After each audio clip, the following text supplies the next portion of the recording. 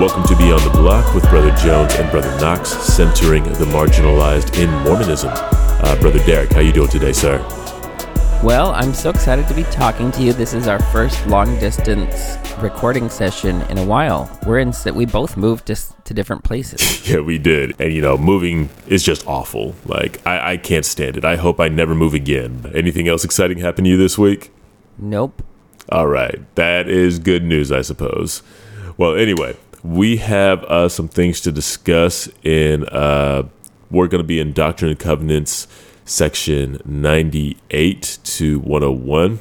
But before we go ahead and jump into that, I want to remind you guys that we are a proud member of the Dialogue Podcast Network, a collective of independent, interesting podcasts who promote thoughtful, respectful, and engaging inquiry and discussion of all aspects of the LDS tradition, thought, arts, and culture. Find out more at dialoguejournal.com/podcast network. That's dialoguejournal.com/podcast network. Okay, so like I said, Doctrine and Covenants, sections 98 to 101. These sections basically cover the persecution of the saints in Missouri.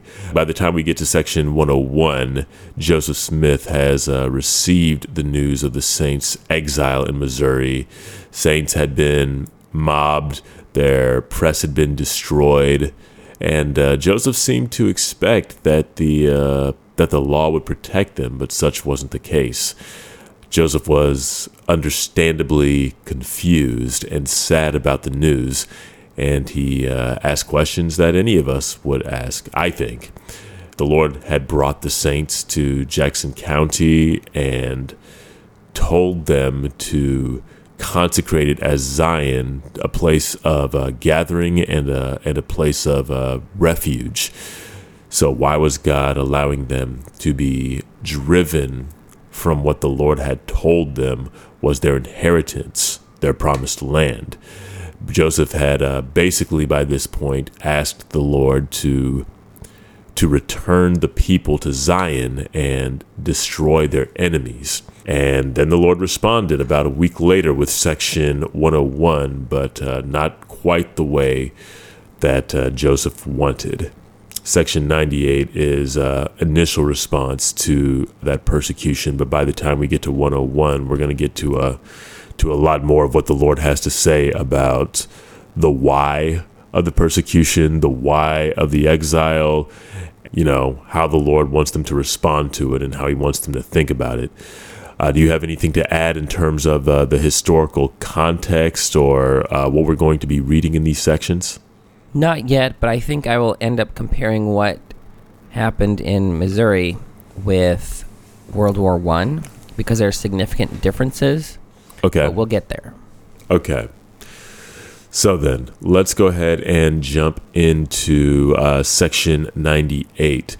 I wanted to ask you a question, Derek, about these first few verses because, again, this is a time of trial for the saints, but I was wondering if there was to be a significance to these first few verses, particularly these instructions that the Lord gives in the face of affliction.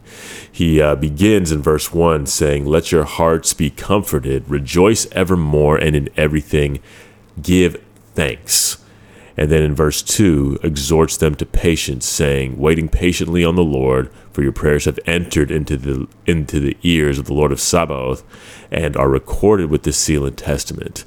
So I just wanted to know if you had any thoughts on the Lord's injunction to rejoice and display gratitude. You got any thoughts about that? Right. Well, here Joseph Smith is borrowing language from the New Testament in several places, stitching them together to find language to express what he feels the Lord is inspiring him to say. There's the fear not, there's the let your hearts be comforted from John, there's rejoicing and giving thanks in every situation from Paul, there's the Lord of Sabaoth from Isaiah. By the way, Sabaoth is a word that means heavenly armies or angel armies. So I think that is significant in this military context, that the Lord is this defender and protector of the Lord's people. All right.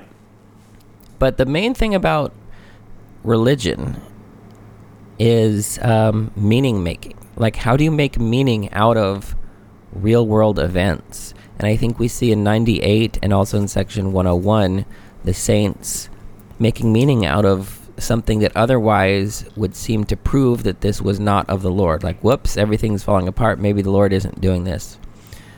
But we have a different way of processing it here in these sections. All right. And when we talk about that processing, is like, is these injunctions to patience, is this commandment to be grateful or to give thanks, is that part of this meaning making? Right, because I think it allows the people, especially if you go back to what Paul says in Romans 8 about that God works everything for good for us, that allows you to handle these events responsibly and without retaliation, with patience. Now here we're going to have a little bit of a conflict of our ideals, because I'm very much a committed pacifist. Yeah. And I'm always going to be on the side of non-violence, non-resistance, non-retaliation, right? So I think that's something that I find centered in the life and teachings of Jesus in the Gospels, and that's my touchstone for everything. I use Jesus to help me clarify what the D&C is about rather than the other way around. I mean, some people will look at the militarism that we see later in section 98 and say, oh, that's what Jesus is all about. But I love the clear picture that we get of Jesus in the New Testament. And of course, Jesus never kills anyone in the New Testament, right? So that's my model. And in fact, he's willing to suffer violence rather than enact it on someone else. Right. We've got some interesting tension here in the text, because in verse 16, it says, therefore renounce war and proclaim peace. Now, I like that. Here I am cheering that on. I love the idea of renouncing war and proclaiming peace. But later on in section 98, we've got these exceptions that say, well, in terms of self-defense, in terms of if people have attacked you 3 times, like, there's going to be times where you should fight back.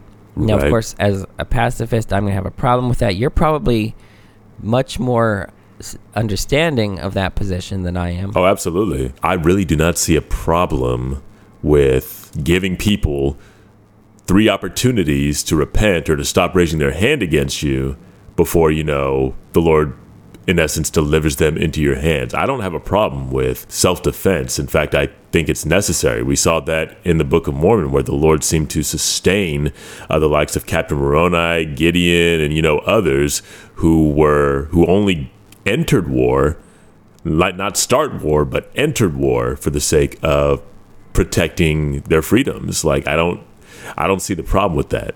Well, we probably don't have the time to, and I think it's okay that we are coming at this from different angles and different perspectives. I'm not here to start a big argument about this, because I think we're both getting at different core pieces of what's already in the scriptures. And it's complicated because the scriptures don't speak with one voice on anything. You're going to have diversity of message, tone, content in the scriptures. You're going to have diversity of doctrine in the scriptures. So what do?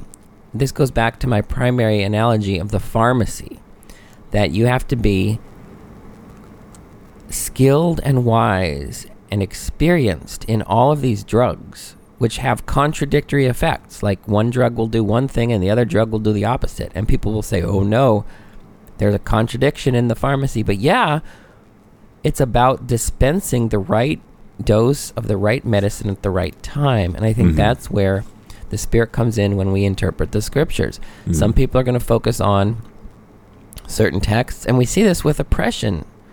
Some people are going to be able to find certain verses, but then other people are going to find other verses, and which one do you let lead? Right. And I go back to the life and ministry of Jesus as the centerpiece of clarifying all these other things. And let me just go through some of the real quick verses that I hold dear around nonviolence in the scriptures. Okay. Matthew 5:9, blessed are the peacemakers, for they shall be called sons of God. Matthew 5:38 and 39, you have heard that it was said, an eye for an eye and a tooth for a tooth. But I say to you, do not resist the one who is evil. But if anyone slaps you on the right cheek, turn to him the other also. Verse 44 in the same chapter, love your enemies and pray for those who persecute you. Romans 12:19, never avenge yourselves, but leave it to the wrath of God. For it is written, vengeance is mine, I will repay, says the Lord. And then we've got in Matthew 26, Jesus said, put your sword back into its place, for all who take the sword will perish by the sword. Do you think that I cannot appeal to my Father, and he will at once send me more than 12 legions of angels? But how then should the scriptures be filled, that it must be so? John 18:36, my kingdom is not of this world. 1 Peter 3:9, do not repay evil for evil. So yeah, that's kind of, there's many more verses I could pick, but that's the touchstone of what I'm doing. And I want to think about this in terms of what Patrick Mason reads between the lines of the Book of Mormon text, because the Book of Mormon obviously has a lot of war in it, but Mason's thesis is that the war in the Book of Mormon never does what it promises. It promises an end to war. It promises that by violence we can get rid of violence. It promises that war will lead to lasting peace, but war leads only to more war. If everyone feels the right to retaliate, you've got an endless loop of violence. And we see this. Let's look at Afghanistan. Let me back up and say there's a Swiss theologian named Karl Barth, a Reformed theologian, who may have said this. This is attributed to him. I can't actually find it anywhere in his works, but it's attributed to Karl Barth. And he allegedly said, we need to preach with the Bible in one hand and the newspaper in the other. And that's exactly what I'm thinking about when we're putting DNC 98 in dialogue with Afghanistan, right? We have, in America, the most resourced army that has ever been assembled or funded in the history of the world. And we spent 20 years in Afghanistan. You would think, like, after 20 years could get something done, right? But I shouldn't say because I don't support war, right? But the United States' activities in Afghanistan didn't do what they promised. It is very clear that war does not do what it promises. And it turns out that God, of course, can work good through any evil. And I think, as much as I detest war, there are some good things that God was able to work out of the Civil War and World War II. But I still don't think that war in general is a God-pleasing thing, but that God is just skilled enough to make some good come out of it. And we'll see this in... did you happen to see this piece by President Joseph Fielding Smith from 1914 that I posted? I don't think so. Okay. Well, it's very interesting. Let me pull that up. All right. I posted this as a comment to one of my own posts in the Restoration Table. And so here we have 1914, significant year, just a few months after the start of the World War I, which was the war to end all wars, which clearly did not happen. Correct. In fact, so much of World War I, Israel, Palestine, all this other stuff, World War II, Afghanistan today, comes back from the way we drew the lines after World War I. And basically the same fight is, in a sense, continuing, and the effects are ongoing from World War I even to today. But here's what it says. So this is from 1914, the Improvement Era, and this is what Joseph Fielding Smith says. One thing is certain, the doctrine of peace by armed force, held to so long and tenaciously by czars, kings, and emperors, is a failure, and should without question forever be abandoned. It has been wrong from the beginning. That we get what we prepare for is literally true, in this case. For years, it has been held that peace comes only by preparation for war. The present conflict should prove that peace comes only by preparing for peace, through training the people in righteousness and justice, and selecting rulers who respect the righteous will of the people. Let me go on and find the next piece that I'm going to quote. The Lord has little, if anything, to do with this war. He will overrule things so that good will come out of it, but he will not heed the warlords who have transgressed his laws, changed his ordinances, and broken the everlasting covenant, and arrogated to themselves authority which has never been conferred upon them. The true religion of Christ, which teaches peace on earth and goodwill to man, and which would prevent them from engaging in war and slaughter, they have never adopted. Okay, I think that's enough. It's worth reading the whole thing, but what's the title of the what are the title of the remarks? The title is called The Great War. And this is Joseph Fielding Smith. Yeah, this is Joseph F. Smith. Joseph F. Smith, The Great War. 1914, yes. All right. So here we have someone basically outlining some version of pacifism, that war doesn't do what it claims to do, that preparing for war, having standing armies, all of this is not in accordance with what the Lord's ideal is for Of course, yeah. And let's talk about this business about retaliation. I don't know if people are aware of this, but after World War II, there was a group of Jews, a very small group of Jews, and they formed an organization called Nakam, which means retaliation. And their goal was to kill 6 million Germans as a evening the score for killing 6 million Jews. And they didn't get very far in their plan. Their plan was to poison the water supply of Germany and kill 6 million Germans. And to me, that doesn't seem like it would solve anything, because then we would have 12 million people dead. Right? So I could go on and on about my approach to pacifism, and part of the core of this is how it has been life-giving in my life, and how nonviolence and nonviolent resistance has been empowering to me, and has saved me from awful things. So that's kind of my biased investment in this, and I don't want to explain all the details of this, but that's where I am. Do you have any thoughts about this?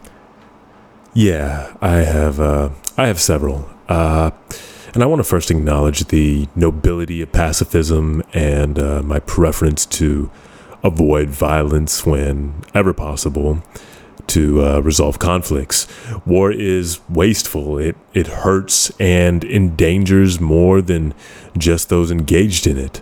That said, something I'm wrestling with at the moment is the tension between not wanting to hurt anyone and not wanting to let others or myself get hurt. You know what I'm saying? On this show, we've talked many times and cited many scriptures, how they talk about the moral responsibility we have to intervene when others are being harmed. Don't stand idly by while your neighbor's blood is shed. And to him that knoweth to do good and doeth it not, to him it is sin. The whole of Alma chapter 60, when Moroni chews out Pahoran for not getting them provisions for an actual war that they might preserve their cities and their people. I do think that there's a part of this conversation that is missing, but at this point I'm not entirely sure what it is. I am against violence, and I am for strategic nonviolence, and I also cannot quite reconcile what I understand of pacifism with the need to defend others or for self-defense. Yeah, and I have two things. One, yes, sir, is about the concept of self-defense. If you look at the propaganda of every warmonger everywhere, they always frame it as self-defense. They always frame it as like, oh, we've got this threat here. I mean, even if you look at Mein Kampf in 1925, Hitler was actually trying to say, we're protecting Germany against the Jews. The Jews are a great threat to us, and everything we're doing is just self-defense. Mm-hmm. And, I mean, like, literally anything, any violence can be framed and packaged as self-defense. Mm. So we have to be very careful when we say, oh, violence is okay in cases of self-defense, because then who gets to determine that and how and what's all floating around in that big mess.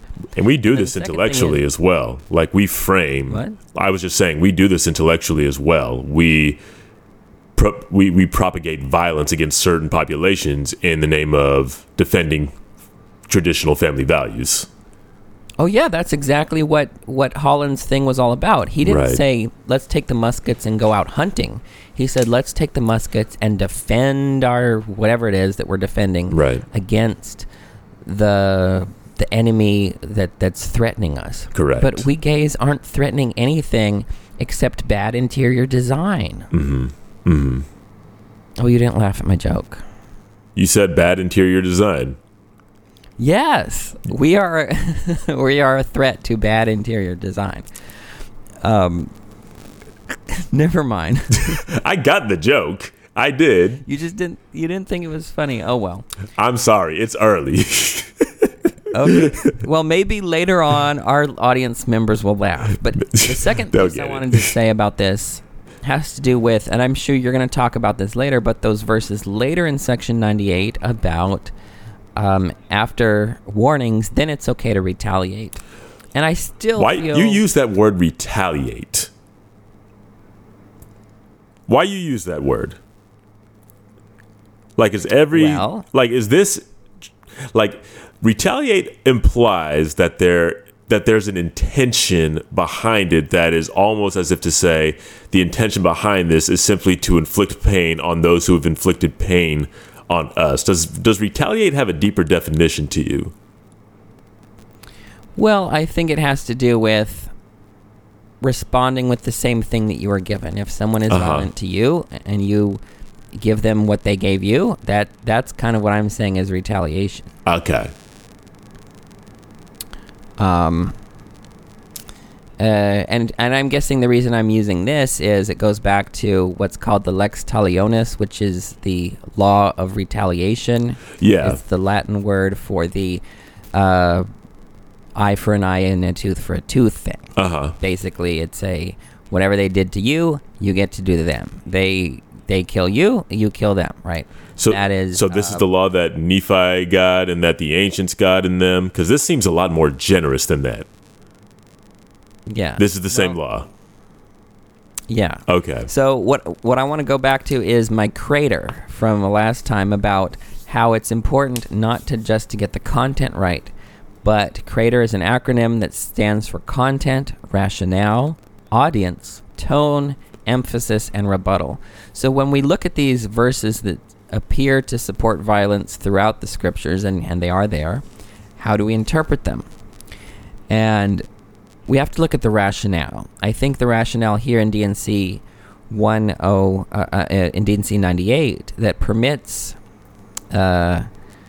responding with well, I'm not going to use the word retaliation.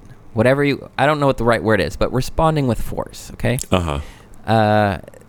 The verses that permit this, you have to realize what's the rationale. The rationale is very limited. It is only to preserve the lives of the saints here that are very vulnerable. Right. This is right.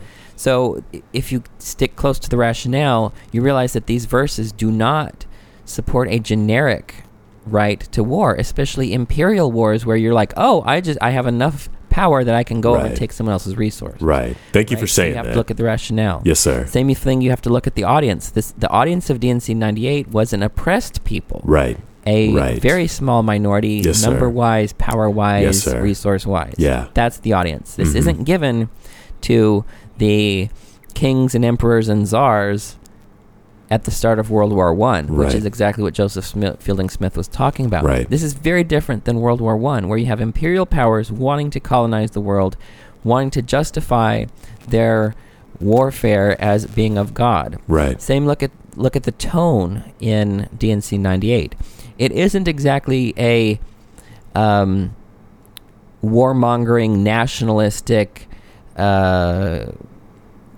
violent tone as we see elsewhere in various military propaganda. Like, we've got to go and kill these people that we hate, and the tone is very much subdued, and that should be our tone when we talk about these things, even when we defend the idea of self-defense. And the emphasis, we have to look at Scripture's emphasis. When you look at the emphasis as a whole, it is about peace. It is about swords into plowshares. Right. And that gets back to the R of Creator, which is rebuttal. We have to keep fresh in our mind everything else that the Scriptures say about peace, and that's the ideal. And all these other verses that serve as a counter to the verses that appear. And yeah, there's a lot of verses in the Bible that use military imagery and actual military force to accomplish what the people of God feel is God's purpose for them. But it goes back to what I was saying, is a lot of this is meaning making. The people of God are processing what's going on, and they feel the need to defend themselves, and then they attribute this to the inspiration of God. And I think there's a sad history in what happened with Latter-day Saints in this country. I wish we had been more like the peace churches, like the Church of the Brethren, the Quakers, and all the Anabaptist groups, including the Amish, the Mennonites, and so forth. And they are historically pacifist, and we aren't. And this goes back, I think, to what's going on in Missouri. It also goes back to the Mormon Battalion. And the Mormon Battalion, I think we had a decision, and we decided that it was more important to be American than to be Christian. Because I think we wanted to fit in with America, so we did this whole Mormon Battalion thing, rather than fitting in with Christ, who says, take up your cross. But my whole point in all this was to say, we have to be very, very careful. If you're going to take a position that supports armed response in certain cases, you have to be very, very careful about all of these factors. Yeah. It is way too easy to abuse what is written here in defense of, what is likely an unnecessary war. That includes these last verses in section 98. Even still here, it says, this law, whatever it is that justifies the war, at the end of the day, this is just something that justifies going to battle. Like, the Lord isn't saying you have to go battle the fourth time they offend you. He just says you are justified, which, lets me know that at the end of the day, or at the end of something like this, even at the end of something like somebody coming up against you 3 times and not repenting, war is still just an option. It's not a necessity, which is something that's also worth considering.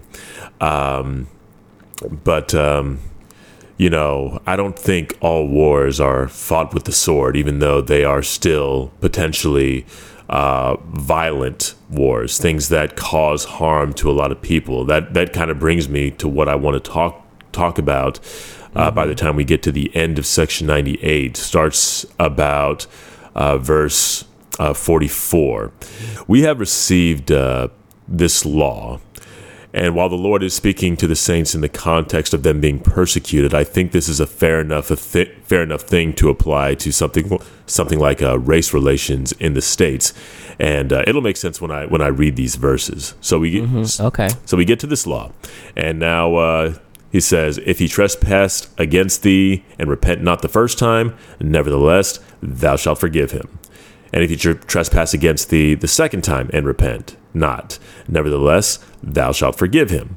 And if he trespass against thee the third time and repent not, thou shalt also forgive him." That was verse 43. And then we get to 44. "But if he trespass against thee the fourth time, thou shalt not forgive him, but shalt bring these testimonies before the Lord, and they shall not be blotted out until he repent and reward thee fourfold in all things wherewith he has trespassed against thee." Now, something that needs to be recognized here. It doesn't say go to war against them. It says don't forgive them. It says, thou shalt not forgive them. Bring testimonies before the Lord of their offense. It doesn't say go against them. So first thing I want to name, 45. And if he do this, thou shalt forgive him with all thine heart. So even after this fourth time, if somebody becomes repentant on this fourth time after you bring a testimony against them, then you shall forgive him. But if he do not do this, still in verse 45, I, the Lord, will avenge thee of thine enemy an hundredfold. 46, and upon his children and upon his children's children of all them that hate me unto the third and fourth generation. That is a strong word to use at this point in time. Like, Right. Yeah. all them that hate me. Why would the Lord use the word hate here to describe people that hurt his children? I think that's self-explanatory, but I do want to raise that question because this seems to be unusually strong language, or to be a bit of a leap.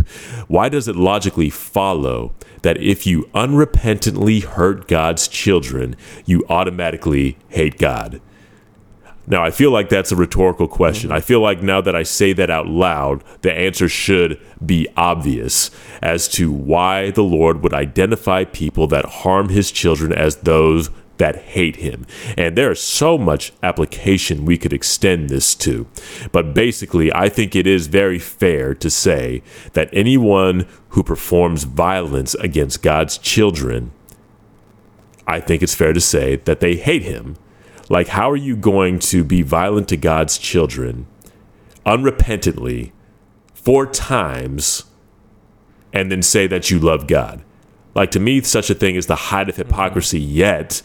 And, you know, I'll be careful when I say this. This is a lot of Christians. This is a lot of Christians right now. We perform incredible acts of violence in the name of Christ unrepentantly. And I don't know that we can say that we love God while we are brandishing his name to perform incredible violence. And then he says, this, the meaning the vengeance is going to be upon his children and his children's children to the 3rd and 4th generation. And, that's something that I think is worth exploring. But let me go to verse 47.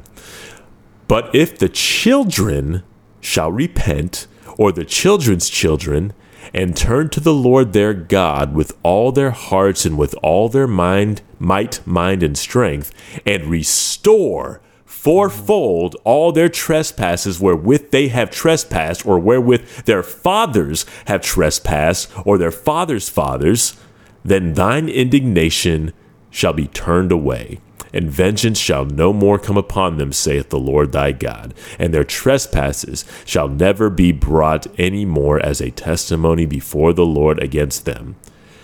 Now, ain't that interesting? The parents did some stuff, and somehow the children are held accountable for it, or rather, they're the ones expected to repent and turn to God and restore fourfold all their trespasses wherewith they, meaning the fathers, and perhaps the children as well, have trespassed. Exactly. Then shall their indignation be turned away. What do they got to repent of as the children of the offenders? Why would they need to repent if they ain't do anything? Or did they do something? Maybe they inherited hate, or at least lives that reflect that hate, or lives that benefit from that hate. What does that sound like to you, Derek? It sounds like reparations. Yo! You said the secret word, Derek. You said the secret word. Yes. So, like, I don't recall seeing this in the Doctrine and Covenants. We see this in the New Testament. We see this in the Old Testament with Ezra. But, when it comes to the Book of Mormon, the Doctrine and Covenants, we don't often look at these sacred texts as, like I don't recall seeing anything in the Doctrine and Covenants about reparations, but it's like right here. We see that the children of these offenders are responsible for repenting. And again, another interesting word here, because it's not like these children did anything wrong, but the word repent means a lot more than turning away from wrongdoing. It means a deliberate change, a deliberate turn to God, a change with all your heart, might, mind, and strength. Now, I remember having some friends tell me that when they learn about anti-racism, they'll say things like, well, I never knew about this. And I'm just like, well, why would you? How could you? You've never needed to. And I feel like this awareness, or this coming into both awareness of racism and proximity to those directly affected by the injustices of racism, I feel like that is a repentance. I feel like that is a deliberate turn to Christ, because it is forcing a person to acknowledge the wrongs that their ancestors have done, or the wrongs that whiteness has done in general, in a way that forces you to reckon with them in a way that you have not been forced to reckon with them before. Because now, as the beneficiary and the inheritor of the benefits of white supremacy, it falls on you to undo that. I had one thought about reparations, and I think so much of the way you win or lose the conversation is in the framing, because so many people frame reparations as punishment of one person for the sins of someone else. And if you frame it that way, they win. But that is not the right way to frame it. Let me put it this way and frame it a different way. Suppose I have a friend named Bob, okay? And Bob steals money from you and doesn't tell me that this money is stolen, but he's like, Derek, here, have $500. It's free. I'm transferring this $500 from myself to you, Derek. Okay, so now I have $500. Now there's a problem here. I'm going to be asked to return this $500 to you because it was yours, and it is yours. It was never mine. Now, why was it never mine? Because that latter transaction, when it was given to me, was not a valid transaction. A valid transaction is when the ownership of something transfers to the ownership of someone else, and he never owned it. It was never his to give away, so it was never mine. It wasn't mine. So it is not taking away my money because it's not my money. Like people say, oh, I'm being punished with a $500 fine for something someone else did. No. It is not a punishment. I will not feel punished if someone gives me money, and I never knew it was stolen, right? But then I find out it was stolen, and then I have to give it back. I mean, I'm not going to like giving it back because I could really use $500, but that's not mine. And it's not a punishment for something someone else did because it's not a punishment. And I think what we've got here is 400 years of stolen labor from our black siblings that was never ours to take, and people have inherited that stolen wealth, and it's not really theirs. Like, it's hard to untangle exactly how you would repay the descendants of, and it's the same thing. Like, what happens if someone steals from someone else, and then it's the second generation, right, that finds out that it was stolen? Yes, you need to give back the money that was stolen to the heirs of the person it was stolen from, because that's their estate and that's where it would have gone. So, yeah, I support reparations. I'm not an expert on how the details logistically of how it works out, but absolutely, reparations is not punishment. It is the rightful return. You know, that maybe the marketing is half the battle. I mean, it's not my place to tell people what the better word is, but I think reparations now has become contaminated for all the wrong and unfair reasons as punishment for someone else's sins.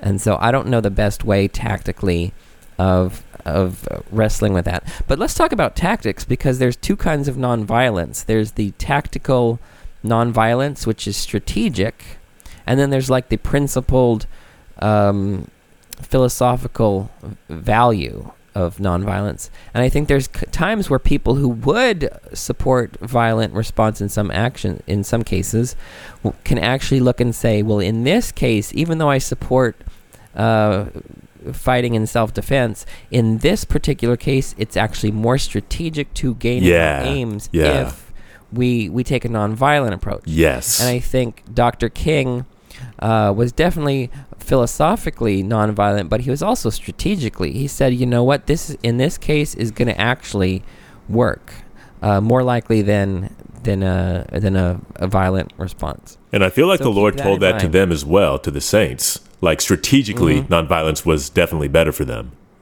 Right, exactly. Especially given the power differential. Yes. That has to be named, I feel like, a bunch, because that power differential just would not have made sense for them to try to retaliate in kind at all. Like strategically, it just really seems like nonviolence was their best option. Right. My bad, didn't mean to cut you off. I don't think I had anything else. Oh, okay. Cool. Then other than to say, let me just talk a little bit more about framing. Yeah, let's go. Let's go. I really wish. Okay, let me just say something about our conservative friends here. All right. They can do things that I can't. They can reach people that I can't. Like, no matter how, and I've talked about this before on the podcast. No matter what I say about vaccines or masks or any of these other things, there's no way that I could reach conservatives. But conservative moral leaders could have made a big impact in the well-being of our country if the conservative moral leaders would have come out and framed it in conservative values. Because they love to talk about being pro-life. Well, this vaccine is pro-life. Right. Masks are pro-life. They talk about defending the family. You could frame vaccines and masks as defending your family. Like, I'm going to defend my family against this virus that's whatever. Why you always talk with a southern accent when you imitate white conservatives? Well, I don't know. But my point is that literally, if they had framed this as we're going to defend the family, and this is an attack on the family, like, they could have won. We as a country could have defeated the virus. They could have framed it like rations during World War II. So many people were like, you know what, I'm going to give up my gasoline and coffee and sugar and copper so that our boys across the sea can have enough to fight the Nazis and the Japanese, right? And people were willing to make a temporary sacrifice for the greater good of America, right? Because of their commitment to nationalism. Now, I don't like nationalism, but our conservative friends could say, you know what, we need to defend America by willingly taking a glorious sacrifice, just like our... and it's not just the rations. We sent hundreds of thousands of soldiers in World War II to die, to risk death, to make the ultimate sacrifice. And if you had framed, okay, wearing a mask versus giving your life in a war, which one is taking away your liberties? Okay? Like, people say, they can't take away my liberties. Like, yes, but we're asking you to voluntarily make a minor sacrifice that's not at all the same as sacrificing your life to win World War II. But conservative people were all on board.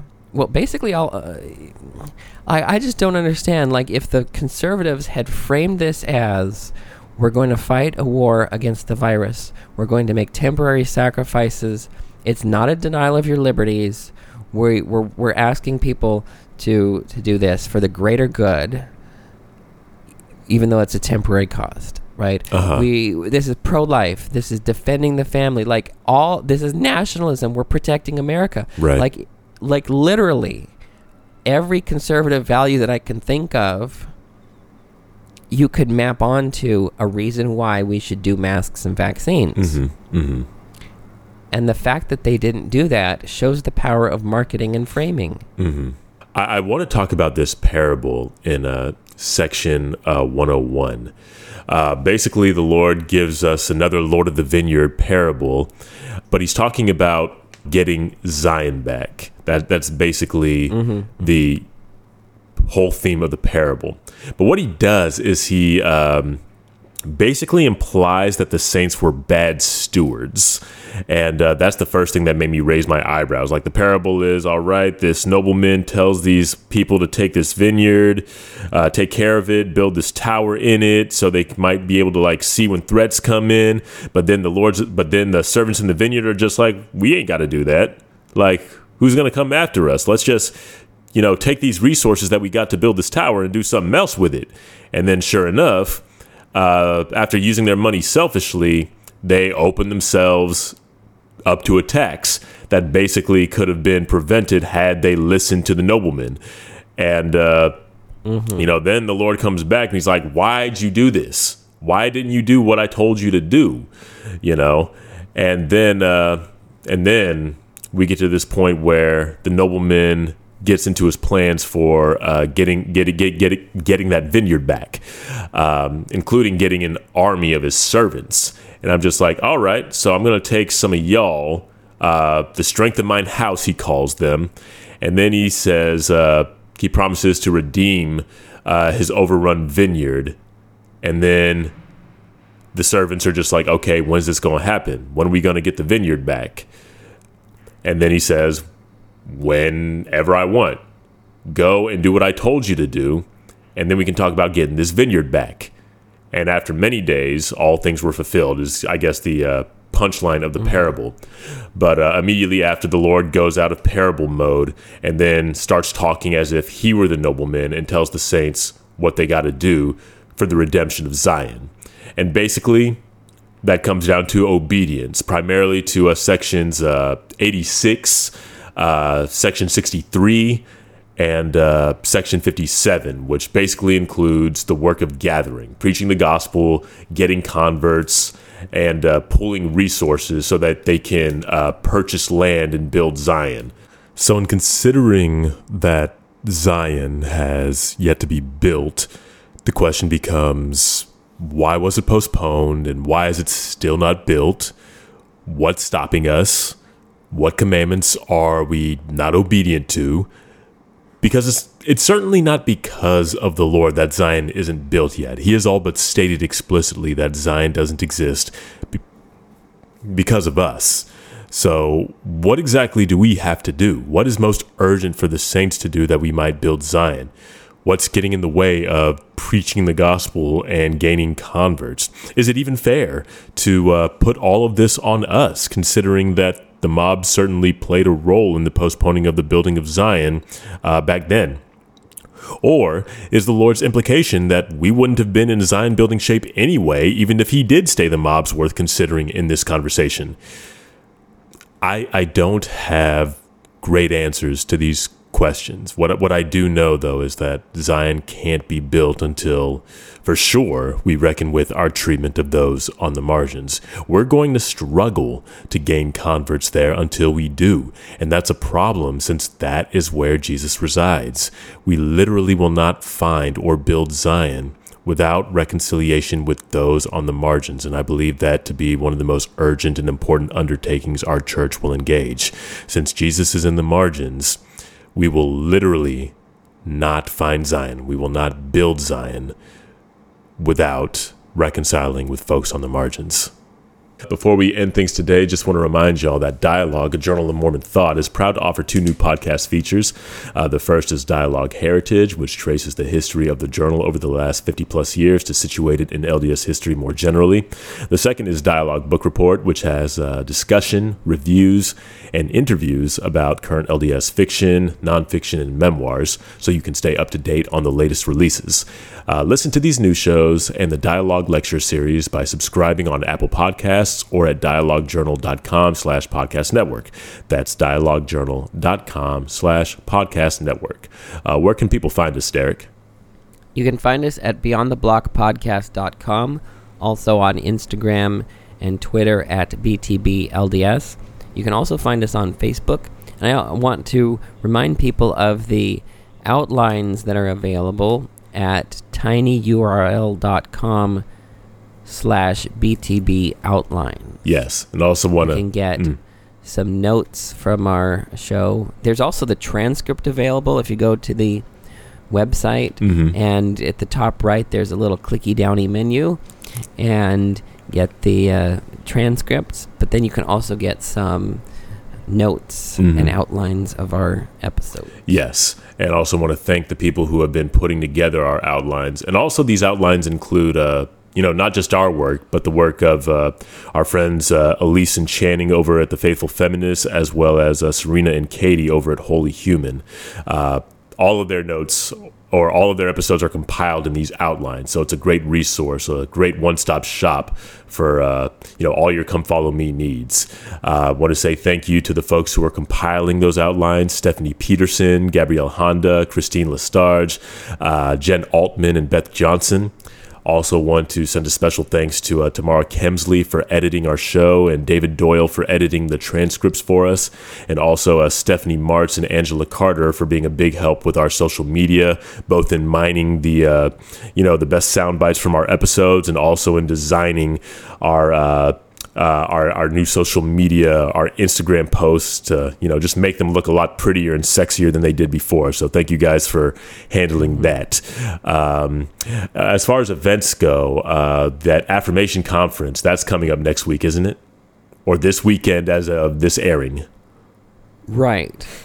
Yep, starting September 11th. So when people hear this, it will be later this week. Mm-hmm. And you're speaking on one of the panels, aren't you? Right, I am. I can't remember right now when and where this is, and what. You'll find it somewhere. We'll find it the somewhere, one that's yes. led by Blair Ostler on queer theology. Oh, yes. And that reminds me, book club. How many more of those we got left? So, we just have our concluding one with Blair Ostler. Will be joining us to debrief their book with the author. So that will be, I think, on September 12th. But I'm not sure. I might have to move the time and date because I think there might be a conflict. But just follow the Facebook and you'll figure out. Yeah, somehow. we'll post something. Anything else we got to put the people on before we wrap up? Nope, that's it. Yeah, that's it. Wonderful. Thank you all for joining us then. Till we meet again next week. Okay, later. Bye-bye, everyone.